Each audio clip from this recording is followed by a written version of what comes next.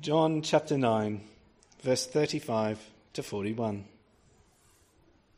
Jesus heard that they had thrown him out, and when he found him, he said, "Do you believe in the Son of Man?" "Who is he, sir?" the man asked. "Tell me, so that I may believe in him." Jesus said, "You have now seen him. In fact, he is the one speaking with you." Then the man said, "Lord, I believe," and he worshipped him. Jesus said, "For judgment I have come into this world, so that the blind will see, and those who see will become blind." Some of the Pharisees who were with him heard him say this, and asked, "What? Are we blind too?" Jesus said, "If you were blind, you would not be guilty of sin. But now that you claim you can see, your guilt remains." Here ends the reading.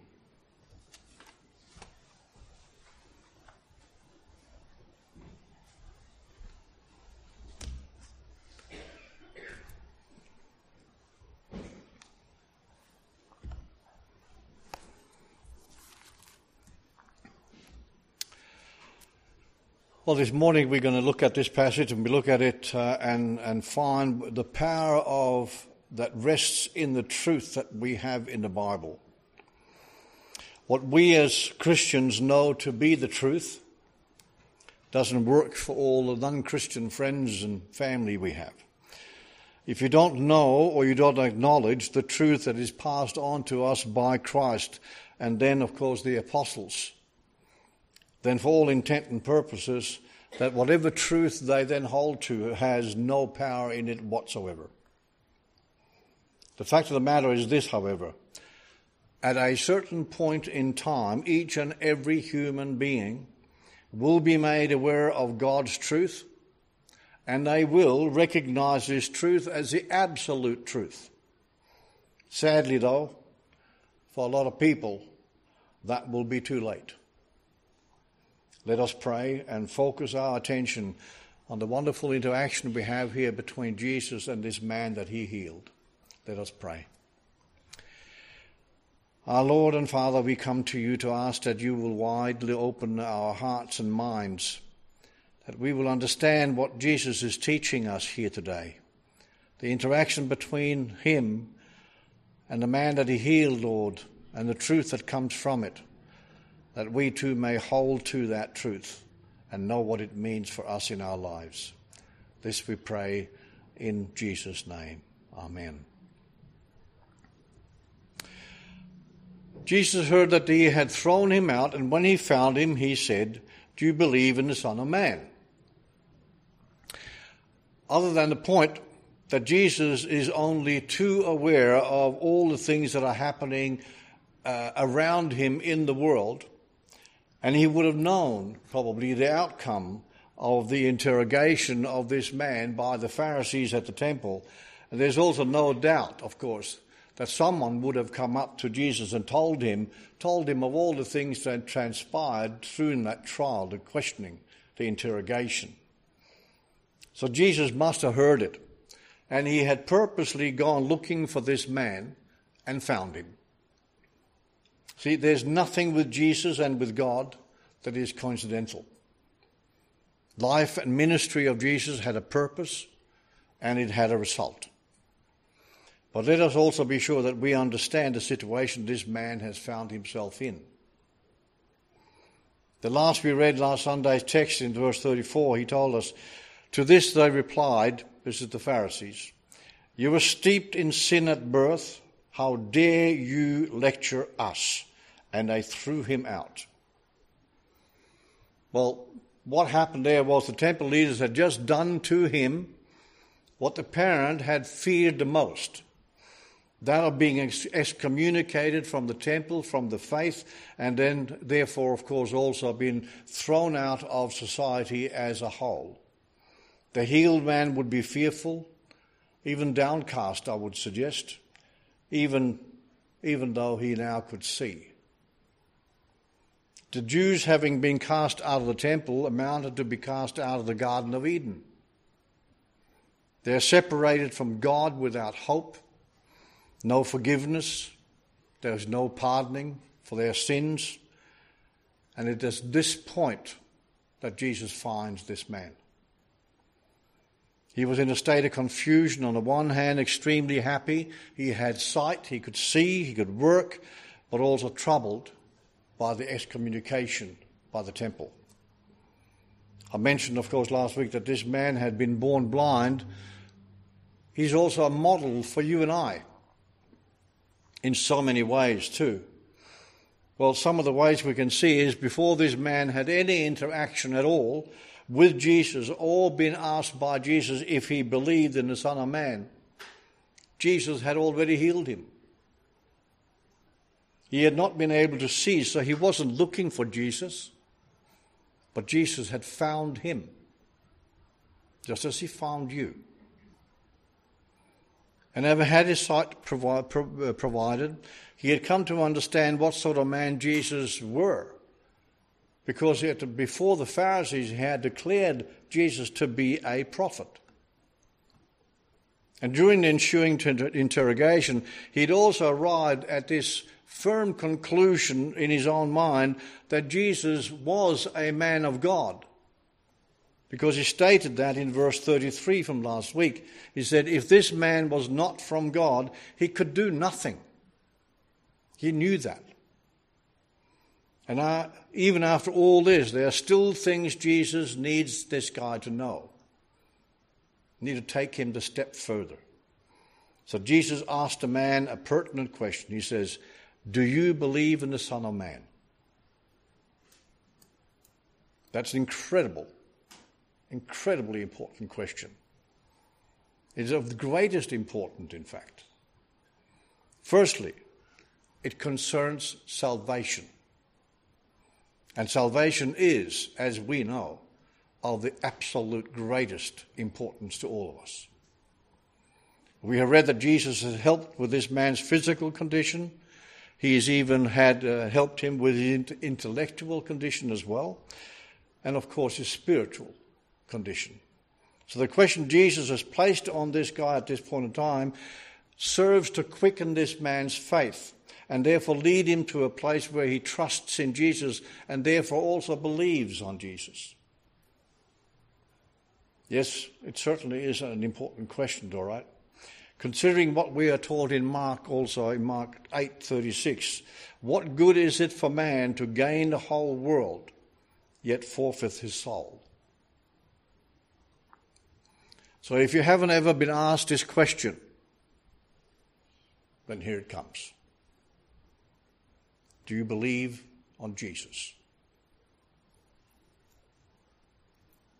See, your answer and the consequences from that answer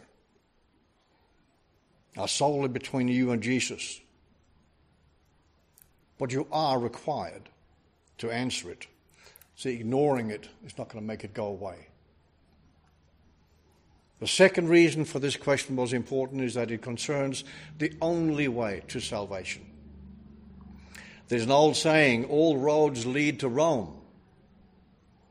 Not so with heaven. Even if some false teachers will claim there's lots of ways you can earn your way into heaven. And Jesus teaches us in John 14:6, I am the way, the truth, and the life, and no one comes to the Father except through me. This comes back to trusting God's truth again, doesn't it? And accepting it as the only truth. As confirmed by Luke in the book of Acts, salvation is found in no one else, for there is no other name under heaven given to men by which we must be saved. That's in Acts 4:12. There is, of course, a possibility that we may have some difficulty in answering such an important question. If we really think it deeply, is it that easy to answer? But there is a solution for that too. If you have some uncertainty about whether Jesus is the Son of God, was he resurrected? Was he killed on the cross for your sins? Or as it had, was he actually resurrected? That was my big problem. I needed that truth to be true. Then we simply need to do what this man did. Simple. Ask Jesus to help you. Who is he, sir? The man asked. Tell me so that I may believe in him.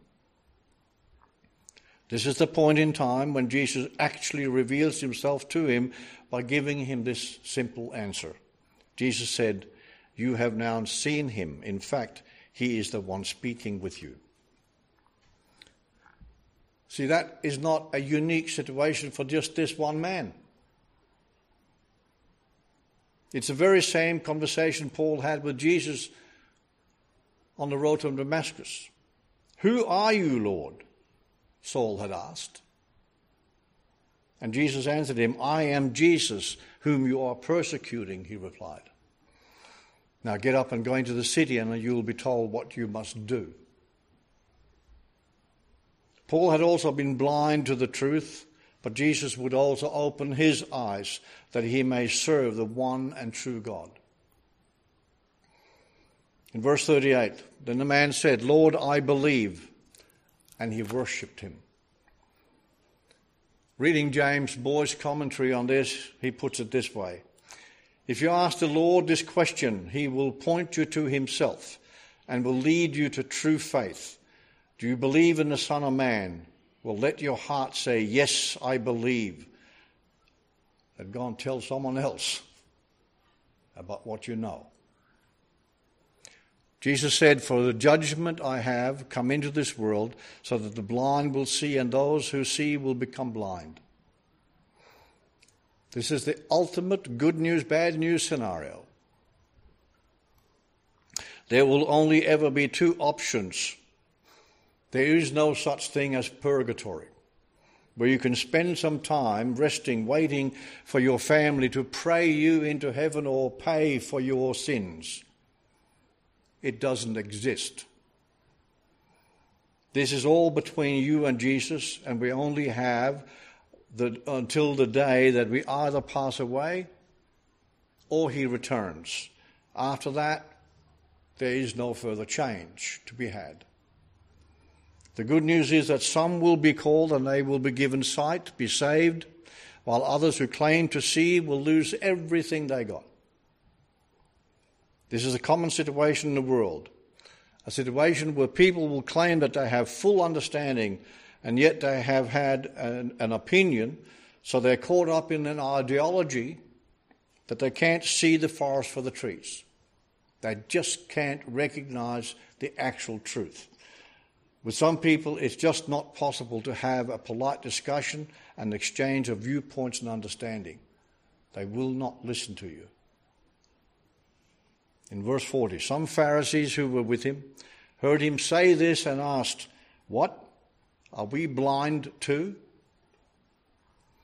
See, their question is not a real question. It's meant to indicate how silly this statement from Jesus really was. I mean, to even suggest that a Pharisee is blind is in itself utterly ludicrous. They are, after all, the teachers of God's law. They are God's people. How can he say a thing like that?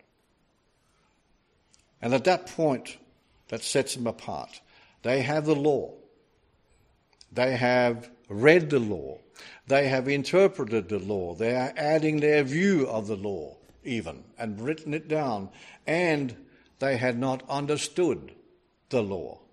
They had not understood passages such as Isaiah 53, which speaks about Jesus. They had not read it and understood it. In verse 41, Jesus then tells them, if you were blind, you would not be guilty of sin. But now that you claim you can see, your guilt remains. Jesus is now turning and speaking of future judgment. Paul's also speaking of this in Acts 17:31. For he has set a day, he writes, when he will judge the world with justice by the man he has given proof of all this to all men by raising him from the dead. It is possible to repent now, says Paul, but it will not always be so. For one day, that same Christ who is an indirect divider of men, now will directly and actively in judgment, sin will be punished, and those who do not repent, they will be separated from God forever. We also know from reading Holy Scriptures, when guided by His Holy Spirit living in our hearts, that there is nothing we can do to be saved. We can't buy it, we can't work for it, there's nothing.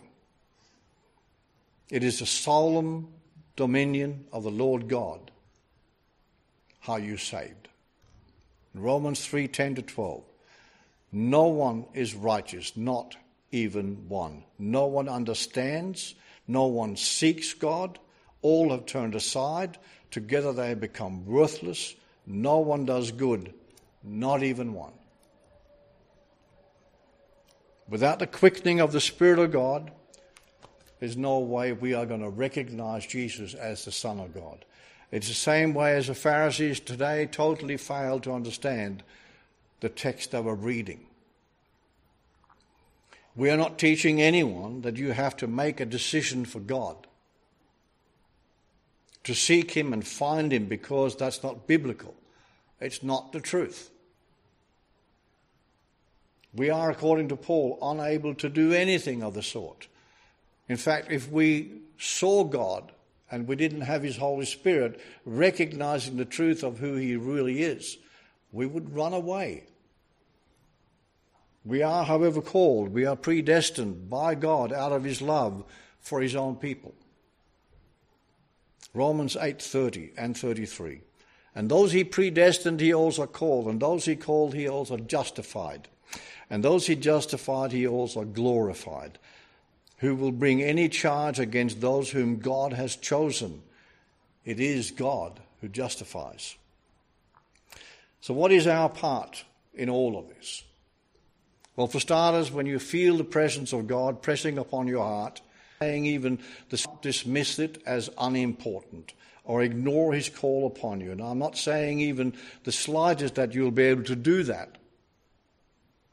Not forever. You can for a while. I know, I did. If your name is in His book of life, you will be His at His time, at His place. This is the conundrum we live with.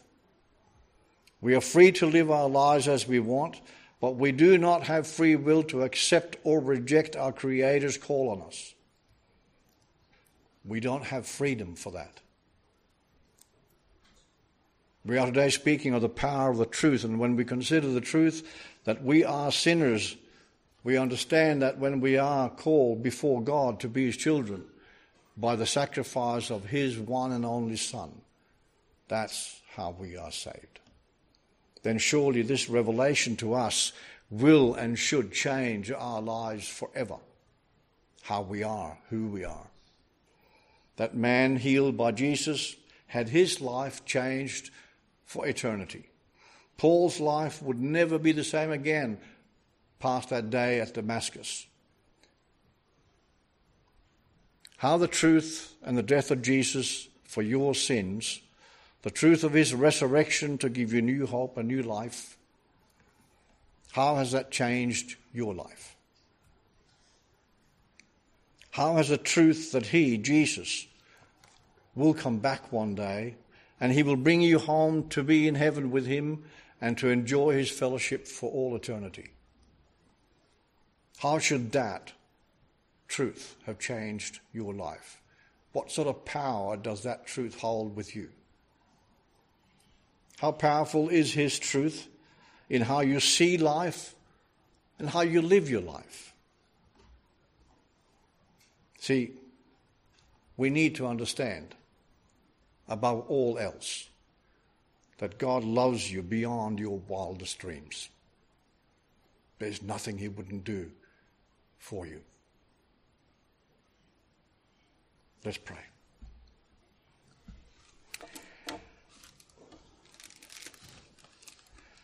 Our gracious and loving Father, we come to You to thank You for Jesus. We thank You for the interaction He had with this man, that we can understand that it is all up to Him. It is Jesus who saves. It's Jesus who finds us. It's Jesus who heals us. It is Jesus who died for us. Lord, cement all these things as the truth that lives in our heart, that it will change the way we live. We pray this in Jesus' name. Amen.